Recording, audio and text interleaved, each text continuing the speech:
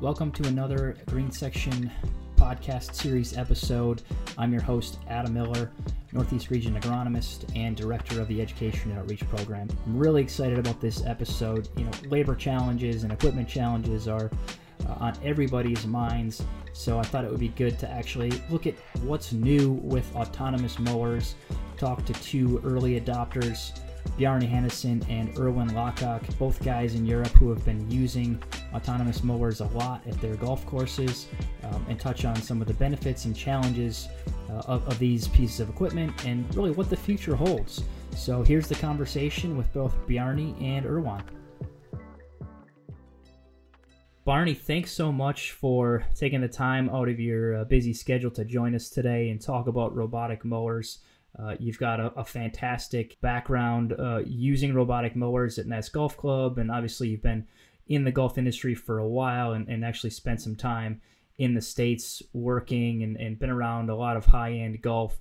So we're really excited to have you on the episode and to talk about autonomous mowers. So what are you using autonomous mowers for at Nest Golf Club? What kind of mowers do you have? Are they fully or semi-autonomous? What areas are you maintaining them, and how many robots do you have? Well, we've been using the auto mowers from Husqvarna. That's how you pronounce them. Yeah, Husqvarna in the US. Yeah. We have a different pronunciation for it over here, but we've been using the auto mowers from them, and initially just in the trial settings. We started off on our own, just as a club. We just picked up one mower to see how it would work in a golf setting. I had been using them in home lawn settings for a number of people. I was a bit surprised by the quality and how well they worked in that environment. So we just wanted to trial it on a golf course, and we obviously thought of rough mowing to begin with, and placed one mower there. And then following that, we were approached by NIPIO, who are doing the RoboGolf research project, which is funded by STURF, the Scandinavian Turf and Environmental Research Foundation. That's a long name there. So my experience with autonomous mowers has been with the small mowers, the mowers that sort of come out of commercial, mowing. But we've been seeing, they've been surprising me how useful they've been in a golf setting, which I wasn't sure about when I started. We were just doing this as a test just to see how it would go. So that's my experience with the autonomous mowers. I haven't been working with the GPS, the big ones, where you have your real mowers with GPS settings. I haven't had the opportunity to play with them yet. So what areas on the course are you testing them out? Well, we started in the roughs, but then we did trial them on a fairway part, and currently we have half a fairway being mowed with an autonomous mower, and then half of it is real mowed. That's part of the research that we're doing, and then we have test plots and triple replica test plots, and we're rating them. But we also have a rough area that we're maintaining, and we're comparing that with the your traditional rotary rough mowers. Yeah, roughs and fairways is where we've been using them, and we have a bit of an interesting landscape on the course. It's a relatively flat course, but the problems that we have here where I'm located, we have a long winter period with a lot of freeze-thaw cycles. So we have a lot of frost lift on our fairways.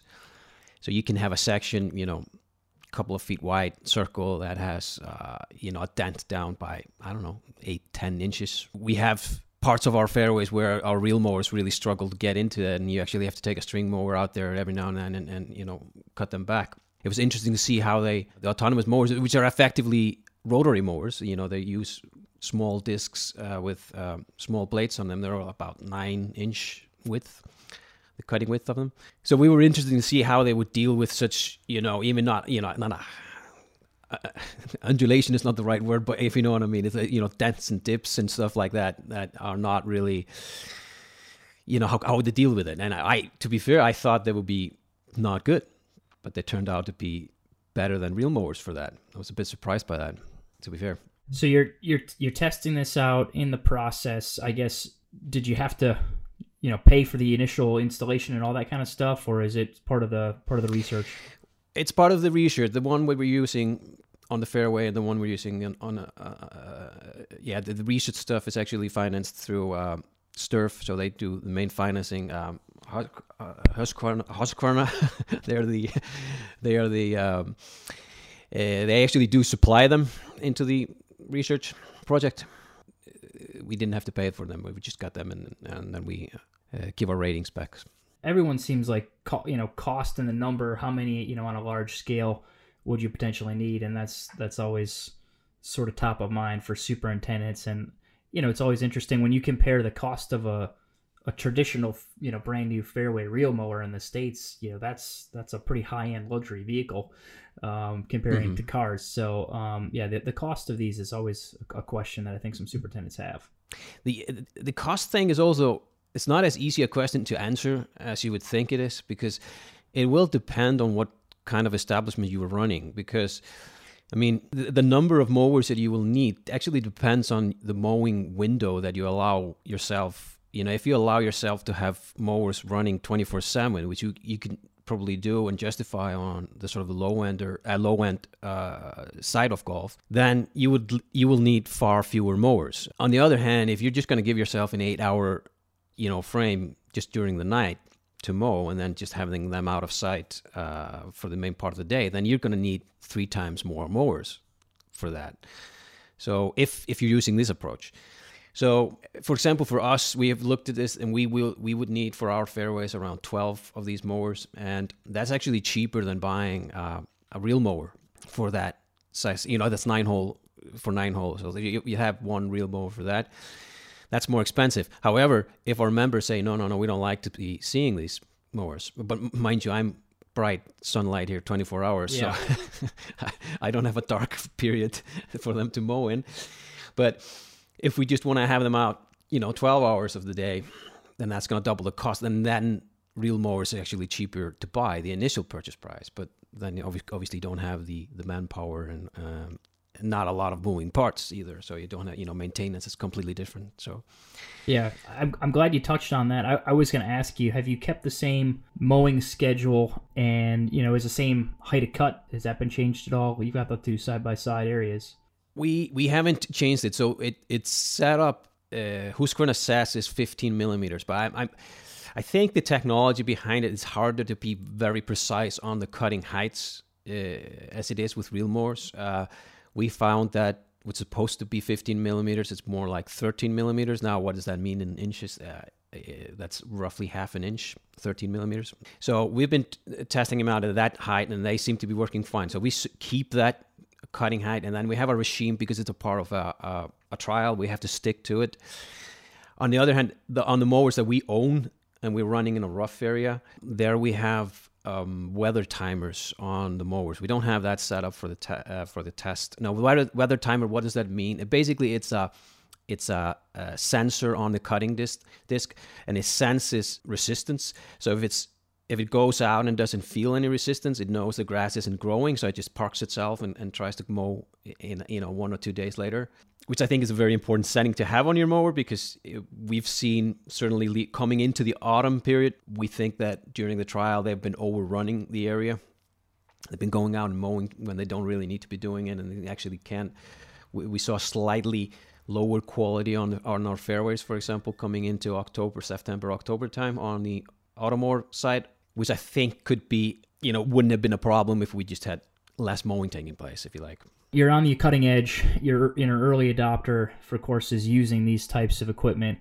And you said earlier one of the sort of motivations to try these was because of the frost heave and the pretty severe depressions you could have in some of your fairways. What were some of the other reasons you wanted to give them a try? Just sort of curiosity, or is there a labor pinch, or what else sort of combined to give you that motivation? We're not struggling labor-wise. It's on the course I'm working at the moment. It's too long of a discussion why, but but we're just not suffering that. What I saw from the commercial side of it, because before joining there, I was actually working on my own as a consultant, and I was just approached by a company that was importing them and asked me to start installing them for people. I was like, okay, I'll whatever, half a day there and here and get some extra money in your pocket. And what I saw in the commercial side was just the gardens just looked the same throughout the season. There was no, you could come on a Saturday, Sunday, Monday, Tuesday. The product was the same. So that's what I started thinking about. On the golf side, you know how it is. You don't really mow roughs a lot during weekends, unless you're on the higher end places and where where you rotate your staff a little bit more through the week. So often we would cut roughs on Friday, and then we get the rough mower out on Monday again, and finish the last areas on Tuesday, and they get a bit scruffy, and you get your clippings around. You might get your blower out during the worst, the highest growing periods of the year. And once we put the automowers in, they're just always mowing. So my members can come and play on Sunday evening. They can come at Sunday midnight if they like and play. And the rough looks exactly the same as it does on Monday, on Tuesday, or you know what I mean? So the product that we're delivering to the client is way more consistent. And that's, I think, was what drove me to try it. And I was really happy with the quality, because there is definitely a difference. I mean, I know we greenkeepers, we pick up this right away. We see the wheel marks, and because it actually, it's a randomized pattern that they're using.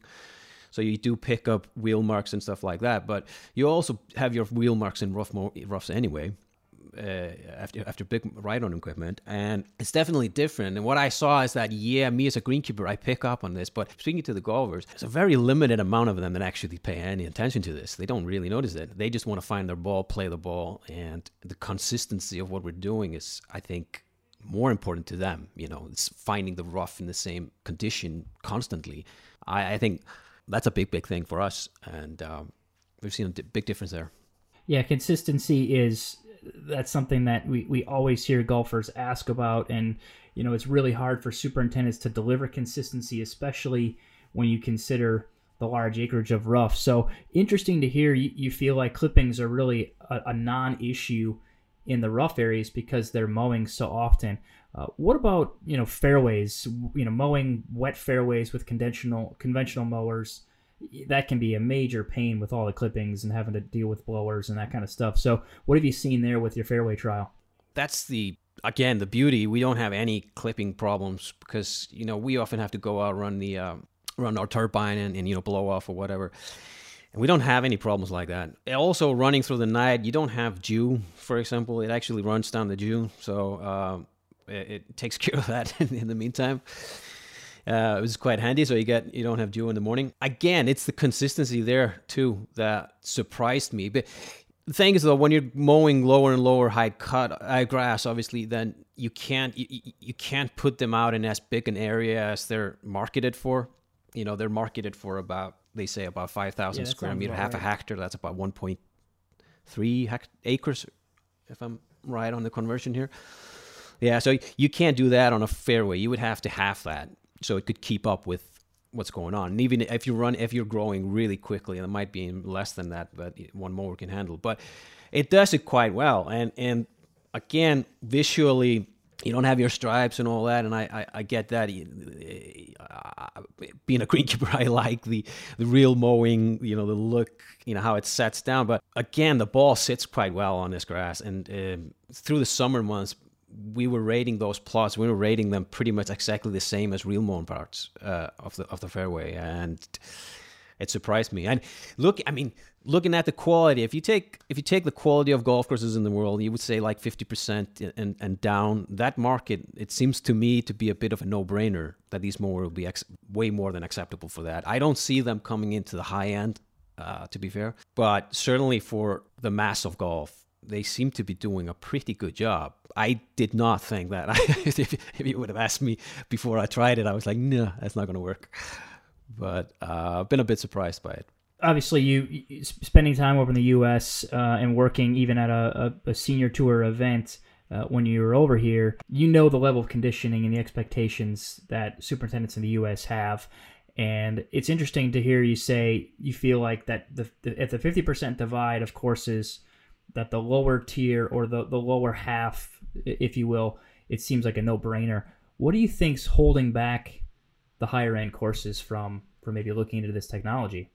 I think it's got to do why I'm saying that a bit of as a greenkeeper, because you know how it is, and on higher end you're just looking for certain ultra high details about all sorts of stuff, and it's like if you're in the audio side of the world, people still love to put a vinyl record on, right? And you see what I mean? It's a bit of a retro thing, and it's got a bit of a that look, those striping or non-striping or whatever. You know what I mean. I think I could be wrong here, but I just don't see that look being transferred into the high-end market. How high up the market these autonomous mowers will go, I mean, they might be sitting at 50%, they might be sitting at 80%. I don't know. I've been blown away by the quality, because they actually do cut grass quite well. Like, the quality of cut is good. It's just the after-cut appearance is different. I don't know how much people know about them. They basically have a small razor blade that is on centrifugal. I mean, they're not screwed in there, so it's an impact thing. So if it hits something, it bounces back, similar to your many of your fly mowing equipment that you have, hover mowers. So the quality off the cut, how they actually cut the blade, and if you go out, once every 2, maybe 3 weeks, 2 weeks, and change those blades, which takes 2.5 minutes, less than that, they actually do cut great. So that's not the problem. It's just that after cut appearance. I don't think it's going to go in the high end market. Could be wrong, but you talk striping and the visual appearance of a golf course, and some courses like absolutely want that ultra striped up look, and then there's others, at least there's a trend, maybe sort of more the classic golf courses that really like a little more quieter look, the half and half cut. It'll be interesting to see where it goes. Certainly with the labor challenges and the equipment challenges that we're faced with right now, paying for that aesthetic is interesting. I mean, there are obviously autonomous. We might be switching autonomous on that as well. I mean, we already have your John Deere, you have your Toro now purchasing Turflings, and so the big three are definitely, two of them at least so far have invested in that technology. Making their big machines autonomous. It's just going to be a very interesting thing how the market goes, because if a large section of the market accepts the small autonomous ones, the Robomo sort of types, Husqvarna thing, how is that going to affect the real industry, the real production industry? How is that going to affect it? That's something for the economists to have a look at. I don't know. I think we're in an interesting period right now. Yeah, we definitely are, and it's an exciting period. That's for sure. When we think about the Robomowers, the Husqvarna ones that you're using, how's it gone with respect to maintenance? You mentioned taking the mower or taking the blades off takes like 2 minutes, but servicing this technology, and what do you have the ability to just repair everything yourself, or does it have to be sent off back to the manufacturer? Talk to me a little bit about that. Well, the maintenance is, for most parts, quite simple. It will depend a little bit on your situation and like how much grass built up is under them, because you have to go out there every now and then, tip them over, just wipe off some of the grass buildup that's taking place there. Obviously, changing your blades is the most routine thing you have to do. But like I say, it's super simple. It's just a screwdriver, and anyone can do it. It's the build-up thing you need to take care of. There are brush kits that you might have to swap out in and out. There have been instances where we had a little bit, the ones we're using is still on the wire technology, where you have a wire around a loop wire. Obviously, the GPS technology is something that, to me, is, if you're thinking about this in golf environment, go for the GPS technology. It's going to solve so many problems. It's a much smarter technology to use. Yeah, I mean, just with the big mowers, we had one small thing broke off, and it took us a little while figuring out, and we ended up taking it up to the dealer, and they just hooked up a computer, and they sort of noticed what was the problem. But if you look at these mowers and you break them down, there's very few parts in them, and your most expensive thing to replace is, I don't know, battery, or there's not an entire new mower. And here's the good thing about it. It's like having in stock 1 or 2 mowers sitting in the shed is not that expensive compared to having an extra, 5-gang reel mower, if you know what I mean. So if you have a problem, it's so easy to just go out, swap it in, take the broken one, take it in. If you need to do your adjustments, that's fine. Leave it in the shelf, and then if something breaks down, take it, swap it out. It's quite simple. I'm not saying maintenance-free world. Absolutely not. It's completely different, but hasn't really been a problem for us so far. But I mean, mind you, we're working with relatively new stuff. Obviously, I mean, if you had a real mower that's 2 or 3 year old, then that's not going to be a major problem. Mostly, it makes sense from with this technology really was, it seemed like, geared more towards the commercial landscape market, where your average homeowner isn't going to be able to do some of the same intense maintenance that an equipment technician at a golf course could do. So really interesting stuff there. I wanted to get your take on this. I've certainly seen it. Anytime we've developed an article or even a video that mentions autonomous mowers, and it's thrown out on social media, Facebook in particular, we get a lot of interesting feedback from sort of golfers or not people in the industry, saying, well, that's going to lead to fewer jobs on the golf course and fewer people being employed by the golf course, which it's always interesting because we're dealing with the massive labor challenges right now in the U.S. And like you mentioned it earlier, you're not dealing with that. That is a discussion we should have as to how come you don't have the labor issues. You're lucky there. It's a very specific reason, but very specific reason. So I guess, to get to the question, in your experience, have courses that have, implemented large scale robotic mowing programs, are they reducing their staff, or does it just free up, the maintenance team to take care of both things? I'd be surprised if courses are scaling back their staff when they get the robotic mowers, but wanted to get your take. Well, there's one course here in Iceland that's gone fully robotic on, actually they're fairways, but what they did, it's a unique golf course called Brautarholt Golf Course, and there they just mow everything as a fairway, and then you have wild areas outside of that, and they have a new fleet coming in there. Yeah, I mean, to be absolutely fair, they're doing it partly because they were struggling manpower wise, and so it made it possible to have fewer peoples in there. But I mean, to be absolutely fair, this debate about technology taking jobs away and all that, I mean, we have autonomous irrigation system, right? We don't run around with hoses anymore, and no one would go back to those days. Things just change. Technology, I mean, if you look at not just golf, you just look at technology. If you go back, well, we have to go before COVID, but 2019, I guess, never in the history have more people been employed on the earth as we were at that point. And that's percentage-wise, not just by population. And we have way more people.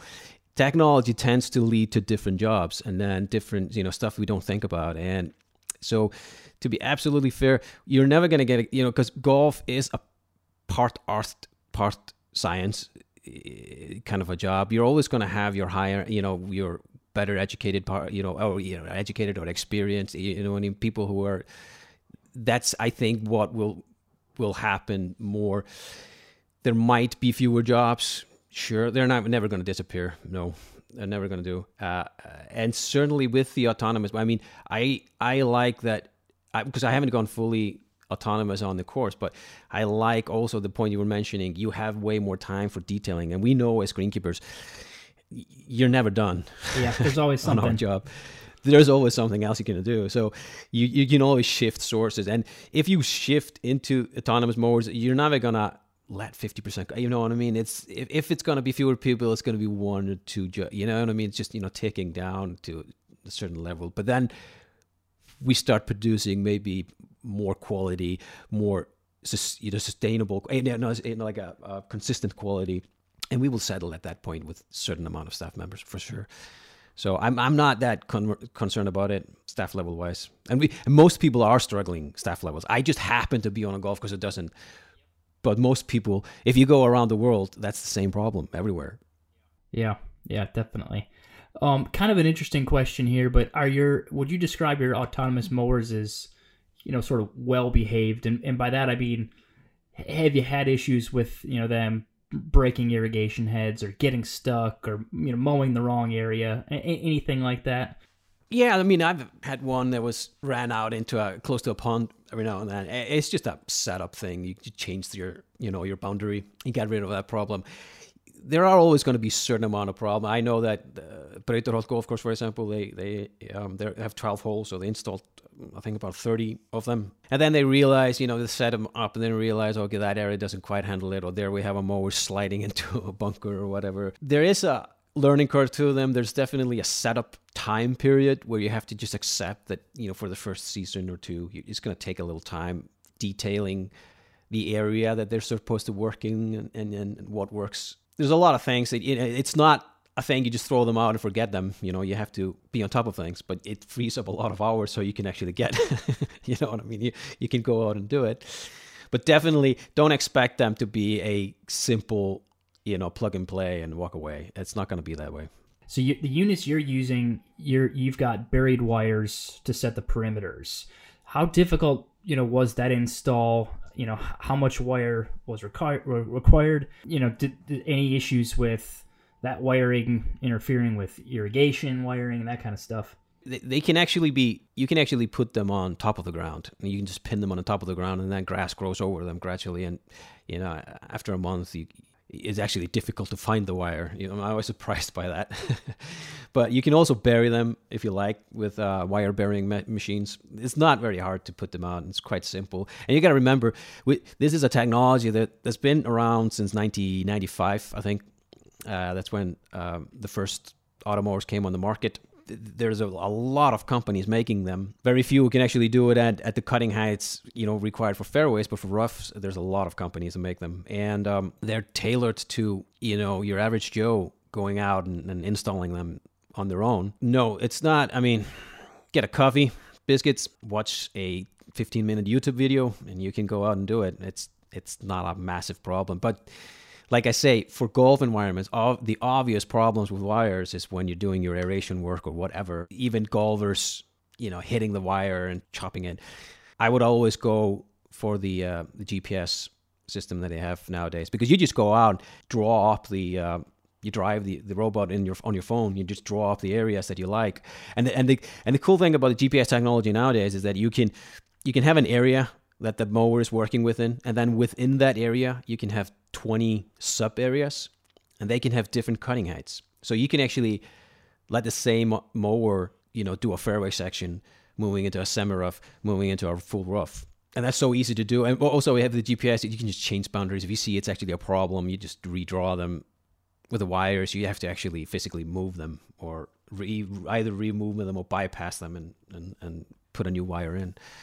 So I would actually, just to be absolutely fair, I would not go wire way, because the technology is so good already. The GPS you're describing, that's the virtual boundary, or the the exact positioning operating system, and that works with the mowers that you've got. Yeah, it's not all mower manufacturers who have that available as of yet. And I'm not selling anything here, but the Husqvarna ones, they actually produce that.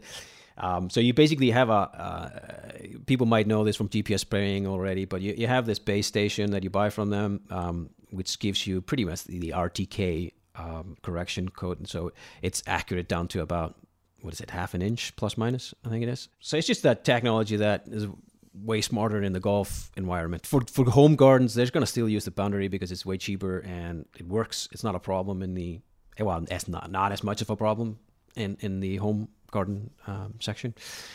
But for the golf side, GPS is the way to go. I'm trying to picture your setup, and are your mowers kept in charging stations within the maintenance building? What describe the charging stations and kind of what kind of space they take up? And they are, I don't know, good 2.5 feet by about 2 feet. They're not very large. Now, this is the other problem with the install. Obviously, you need to feed electricity out there, or you can get solar panels and batteries that charge them. You can do that. Sometimes getting the main power out there might be a problem. You have to dig main power like that, because you're at 110 watts, 120. You have to have that sort of power. So that can be a bit problematic, especially if you another problem with the wired mowers is that they can only sustain the same cutting height within the area they mow. They can't change their cutting heights on the fly, if you like. So that meant if you're cutting a fairway with a wired system, then you're going to be mowing towards your charging station. If you want your charging station to be outside, under a tree or something like that, then you would mow in fairway height all the way up to it, which is not ideal. So with the GPS system, you can just tell it to raise it height of cut and then goes to the charging stations. So you can push your charging stations further away. But they're obviously going to be out there. And again, this comes to the establishment you're working at. Do you want that to be visual? Then again, you might have your irrigation satellites. You might, have charging stations around that satellite and then run 2-3 mowers from that area. But they are definitely going to be, to some people, a sore sight. To others, they don't. And I think general golfing public doesn't, it's not going to bother them a great deal. And plus, another question that I often get about it is like, what if a mower hits a ball or, stuff like that. Now, actually, golf rules already take care of that, because you're entitled to the lie that your golf shot created. So if it's knocked over by a mower or pushed into the ground or, whatever, that's, rules say, you can replace your ball according to that. I mean, you could hit a ball on your cart, right? That's we've had this problem. Animal or same thing with an animal. Yeah, an animal. We've seen that on televised golf. An animal goes and moves the ball or something. Yeah. Continuing sort of around the golfer side of things, I would think a golfer would enjoy just how quiet these mowers are compared to some traditional mowers. Have you seen that, or aside from the golfers are kind of scratching their heads like, what's going on out there with that robotic mower? What kind of feedback have you gotten from golfers? To begin with, people were quite interested in everyone is asking you a question about it, and we try to obviously communicate this as well as we can. I would say 95% of it is very positive. You do get that grumpy guy who's having a bad round and then hits one of those mowers. It's not a daily thing, by the way. It's a moving target. It's not easy to hit. And we run them 24/7 in the roughs, for example, that we had there. On the trial sites, we don't run them that long, but they're definitely running when people are there. In the beginning, when the robot is approaching them, they don't know what to do. You can actually just put your foot in front of it, and it hits you, and then it just goes away. They didn't know that to begin with, and so some were having negative things. But once people are more used to them, I rarely hear anything negative nowadays. It's like anything else. If it's changing out in the course, it's going to bother someone. It's still, majority of people, it's not going to bother them that much. I would say 90%. High percent.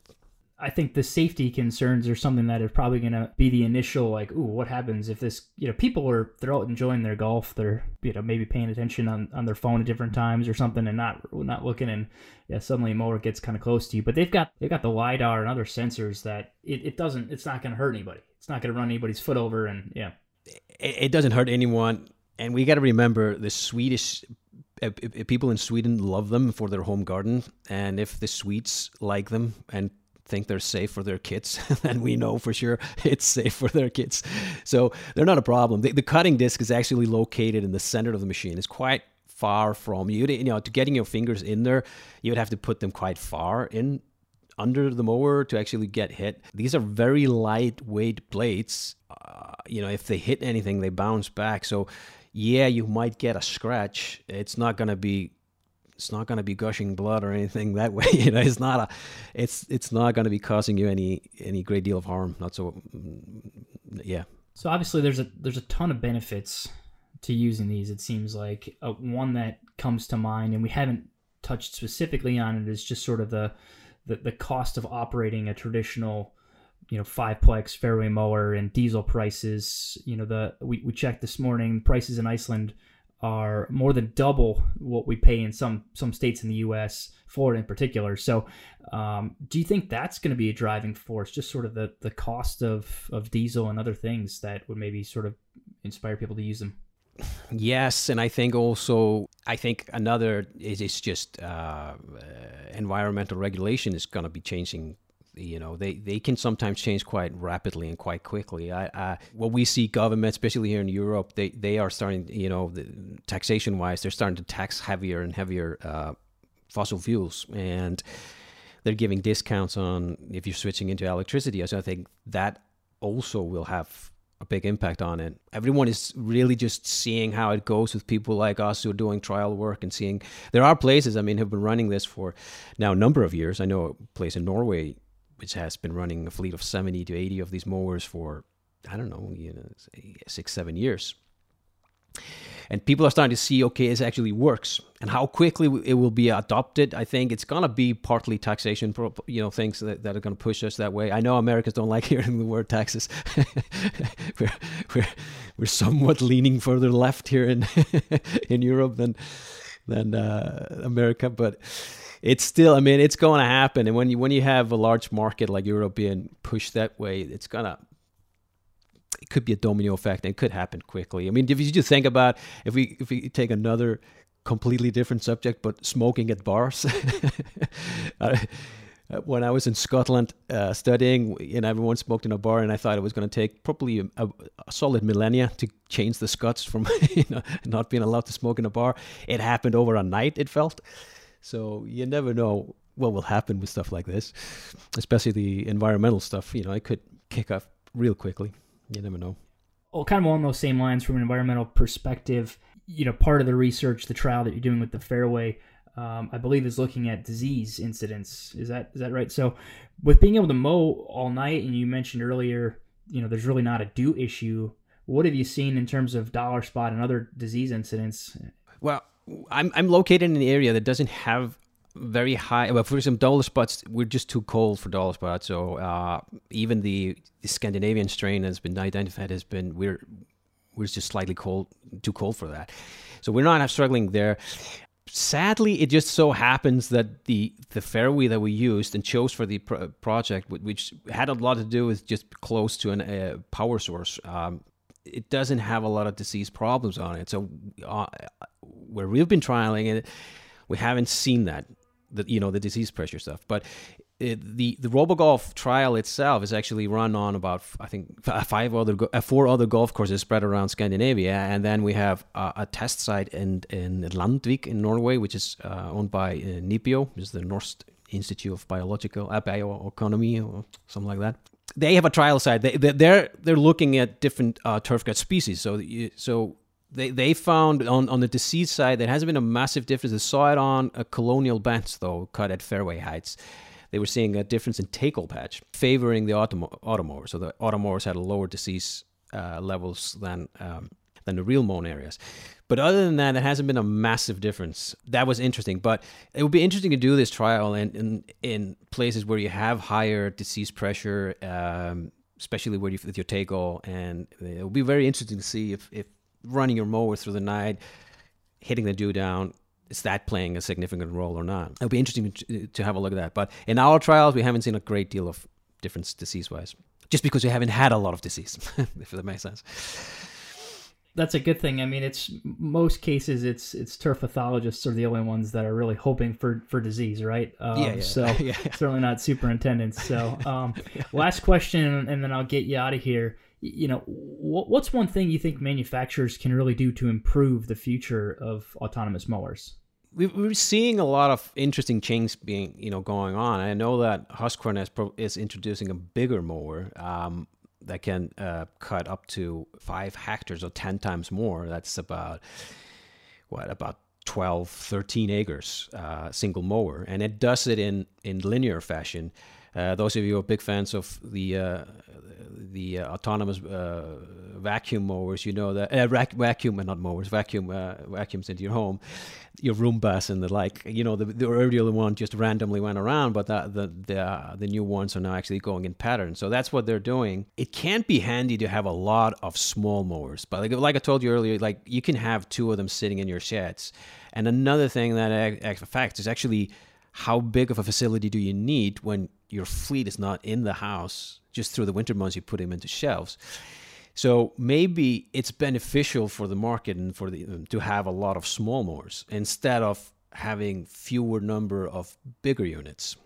I don't have the answer for that one. I think the industry needs to scratch their head a lot and think long and hard. It's like, where are we going with this? Are we going with a lot? Because once things are autonomous, you don't have to have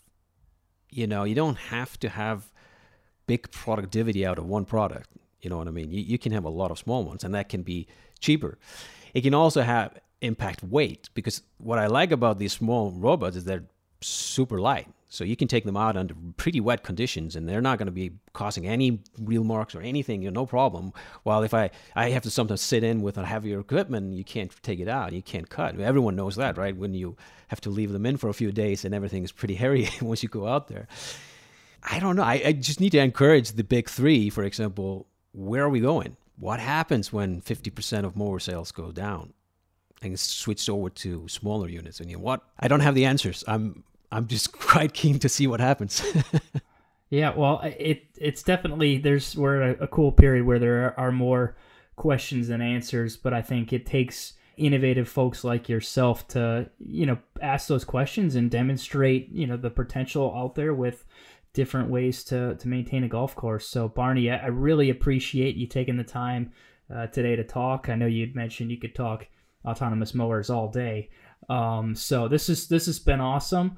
Really looking forward to getting some feedback and hear what everyone else thinks about it as well. So thanks again. Thanks for having me. Thank you.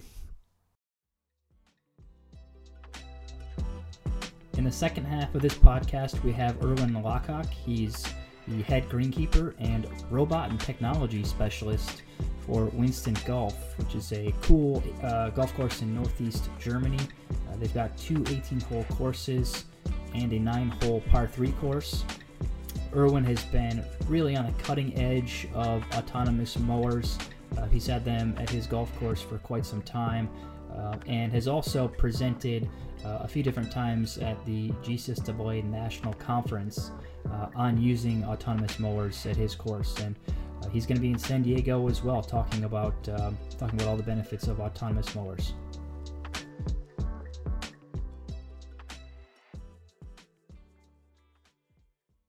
Well, Erwin, I'm so glad that you've been able to join us on the podcast today, talking with a number of superintendents that have been working with autonomous mowers. They've all pointed to you as being really the main around everything autonomous mowers at your course. So I'd love to start with, can you give an overview of how you're using autonomous mowers at Winston Golf? How many mowers do you have? Where are they being used? So at Winston Golf, we have 26 robots at the moment, mainly very small unit like the Husqvarna one.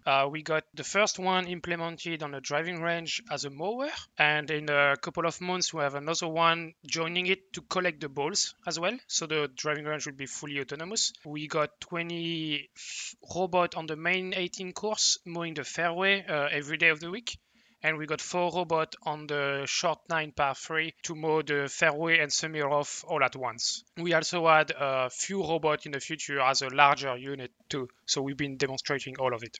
That's really impressive to have that many robots. And you said you're using the smaller Husqvarna units right now for all the mowing of those fairway areas and the rough areas? That is correct, yeah.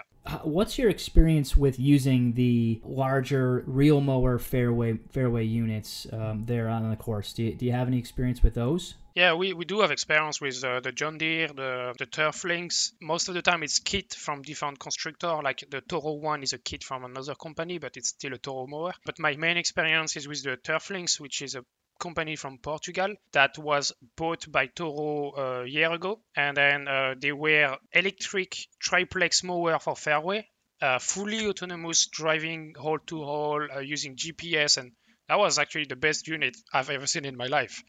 And then so right now we don't really know what's going on with it. It is very, very promising. So how many years have you been experimenting with autonomous mowers at your course?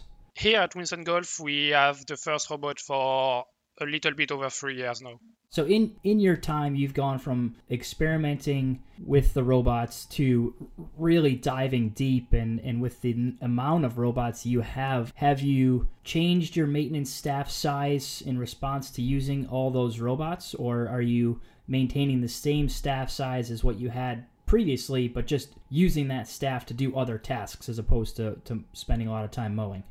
The very first idea was to maintain the same number of staff to do more tasks on the side. Turns out that every year we are losing staff a little bit after it, and we cannot replace them because we just have no application. And then so we maintain the same level of maintenance right now with less people. The plan is to maintain the same number of people to do more.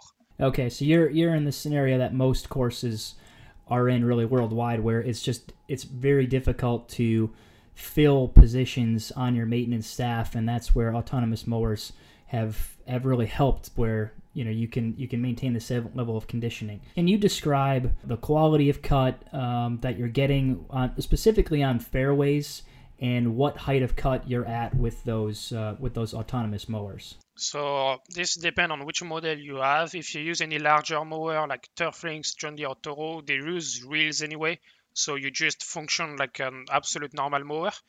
But if you start going into Husqvarna or smaller Roomba, they use razor sharp blades that need to be changed about every 2 weeks to stay sharp. And then in high of cut, I'm gonna use the Imperial system, the metric system, but we are at 10 millimeter, which is I don't know that in Imperial, to be honest. Yeah, I think it's a little less than a half inch, 10 millimeters. Yeah, so 10 millimeters is just under 4/100ths of an inch. So that's very comparable.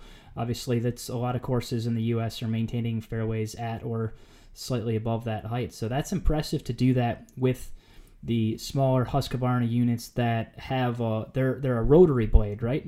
They have a razor blade, so they are about 1 inch long. They are ultra sharp, like a razor basically, and then just pin like a rotary blade. Yeah. With that many robots on the course, fully maintaining the fairways in particular, have you changed, when the fairways are mown? Are they mown through the night, or are you still doing it mostly during the day? So with that course, we are mowing 24/7. They are scheduleless. They just cut, charge when they need, cut. On the par 3, we are trying to cut the hour to mow at night mainly, because the par 3, the robots tend to be more into the play then. With the next big project, which is over 100 robots, we are designing it to only mow at night. What of the golfers? How is their reaction to seeing the robots out on the course? Describe that to me. Oh, this is a whole journey I can take you in. So the first robot we had was on a driving range. So the player did not have access to the robot, but they were looking at it. So they were very happy with the quality of cut, the driving range looking better every day. And then the year after, we installed them on a fairway, but smaller unit. And then the reaction were so different. Most of the female player loved it because the quality was so great. They loved it. They say, oh, it's like the driving range. And many of the male were like, oh, it's taking everyone's job away and everything. Then they start to see that the quality was really good. So now they actually like it too. The fun fact was everyone was so interested, like, oh, what is that? They were all touching the robot. Everybody was flipping the robot, turning on the button and do everything they can, So it was a nightmare for me because the robot were not mowing half the time because someone was playing with it. The solution that I found, I actually put a robot in the driving range. And then I put a little information board. Here is the robot. They are electric. If they are doing that's normal. Have a look, touch it, do everything you want, but please leave the one in the course alone. It completely solved the problem, and everybody is very happy now. How many fellow course managers in Germany, have you talked to that are using autonomous mowers? How common are they? Because they're still pretty new, and there's really not a lot of use yet in North America. It really depends. Most of the people ask me it's about semi-rough, because they are a bit afraid to put them on the fairway. So I would say I know about 20 to 30% that have any kind of autonomous mower right now. But if you go into fairway, I can use my hand for the entire Europe. That's how many we are with robot on the fairways here. One of the questions that we get a lot of times in the U.S. is quality of cut of robots compared to a traditional 5-plex fairway mower. Thinking of some of the small hurdles, worm castings, small debris that the robots might run into, what have you seen in terms of your fairway quality and dealing with those types of issues? Do the robots have any challenges there, or are they still producing that same quality cut that a larger unit would and dealing with those types of issues on their own? No, so it's a different maintenance. You change the blade about every 2 weeks.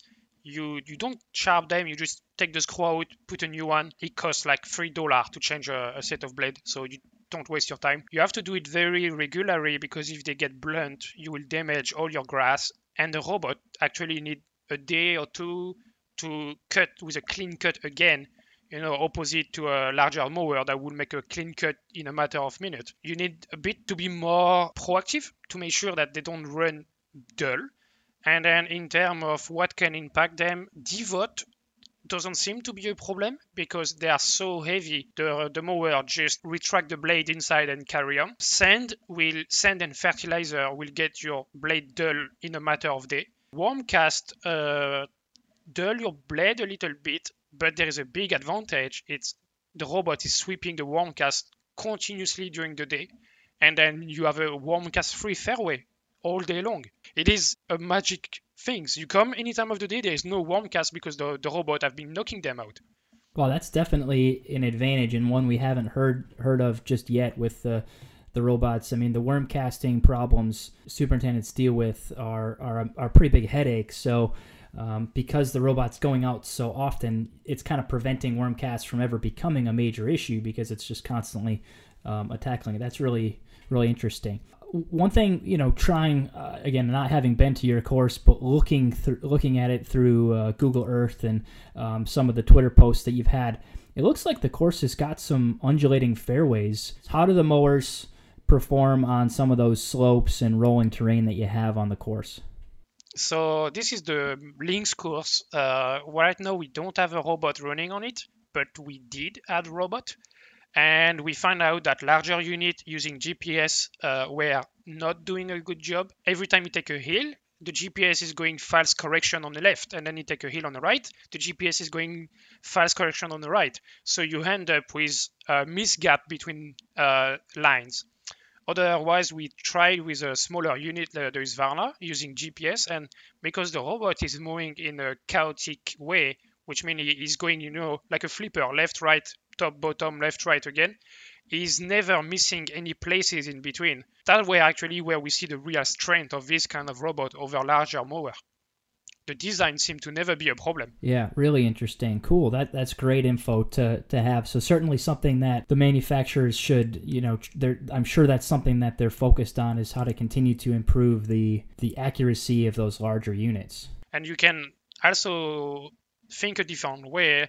In a month or two, I have got some robots coming again, an extra 10 of it. And then we are doing some tests around the greens now. And we have a green surround on the Lynx course that is absolutely extreme.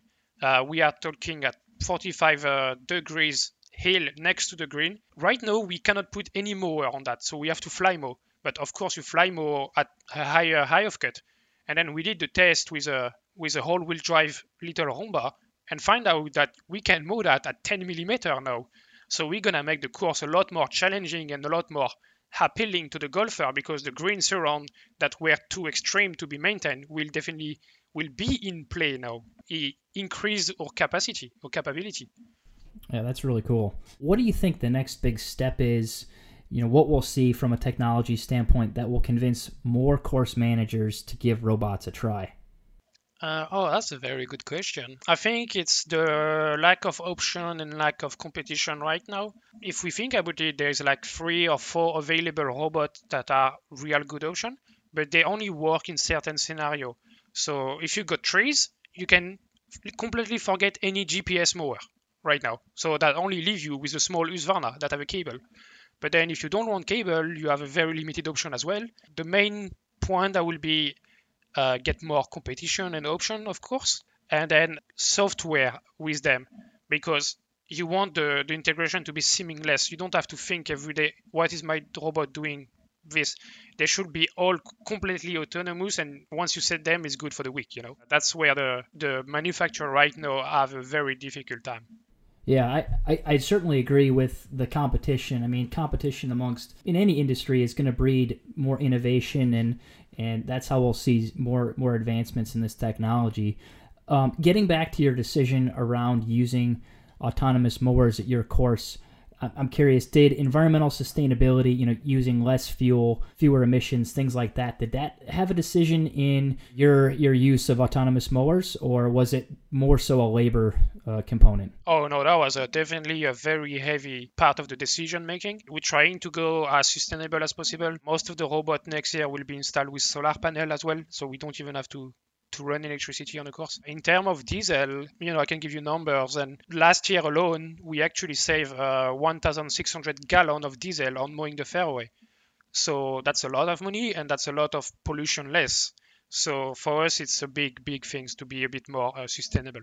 Sort of around the nuts and bolts of how this all works. The virtual boundary, the exact positioning operating system, in your experience, does that require direct contact with an antenna, or talk to me a little bit about sort of how that all works?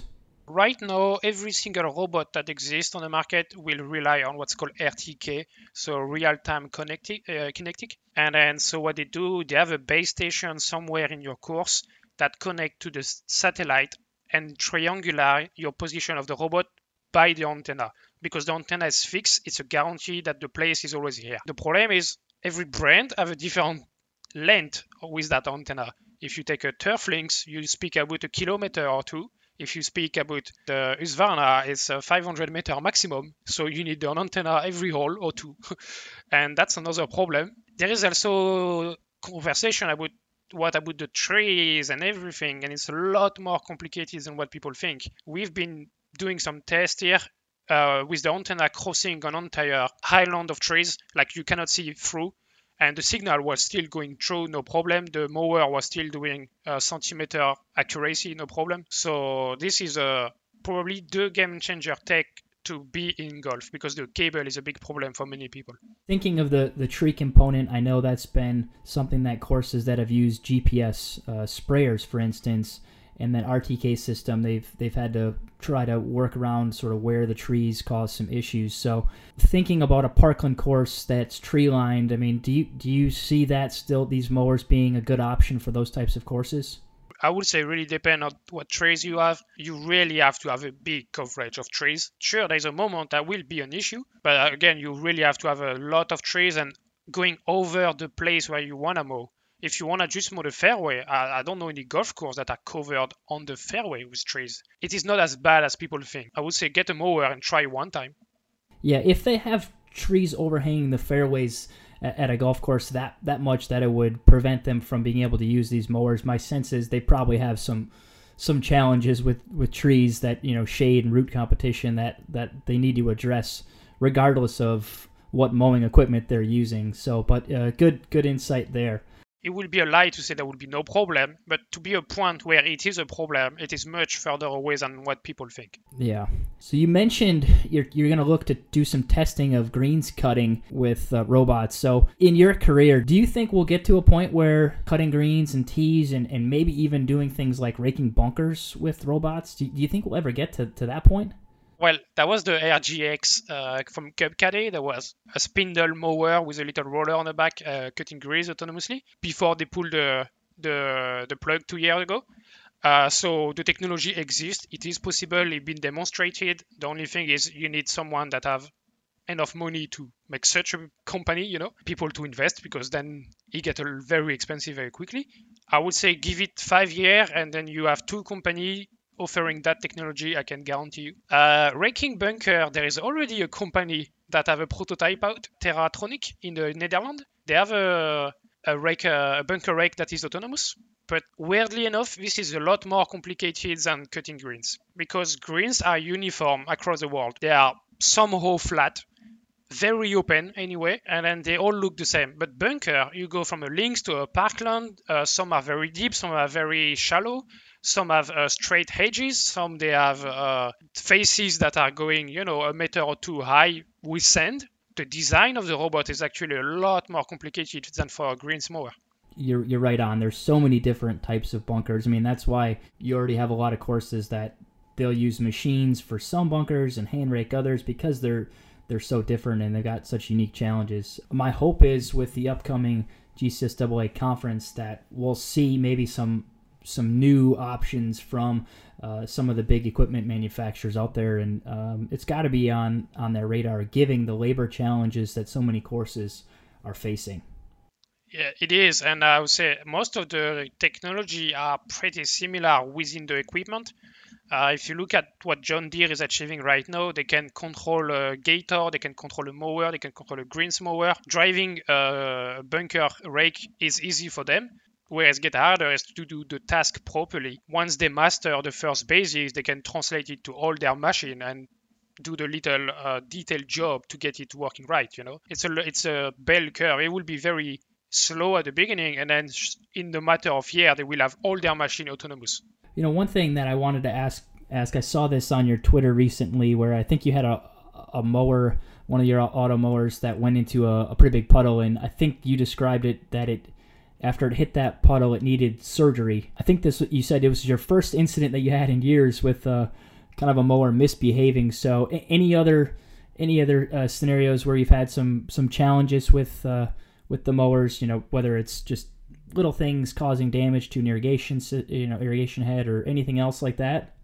No, we had a storm that hit a line one time. So that burned the charging station. I mean, that happens sometimes, lightning strike. I forget a lot to park them when there is snow and frost.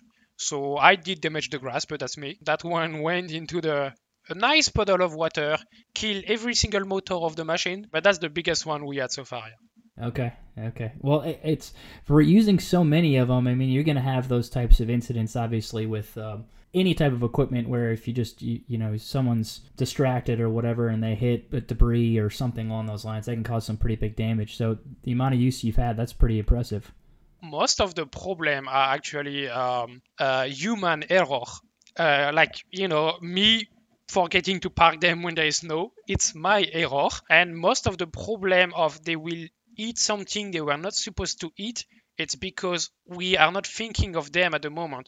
When you sit in a conventional mower and you mow the fairway and there is a debris, you are instantly thinking mower, debris, myself.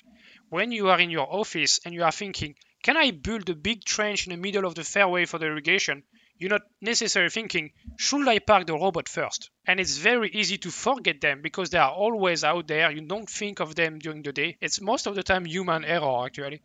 Awesome. Well, Erwin, thanks so much for taking the time to talk to us today about your use and experience with autonomous mowers.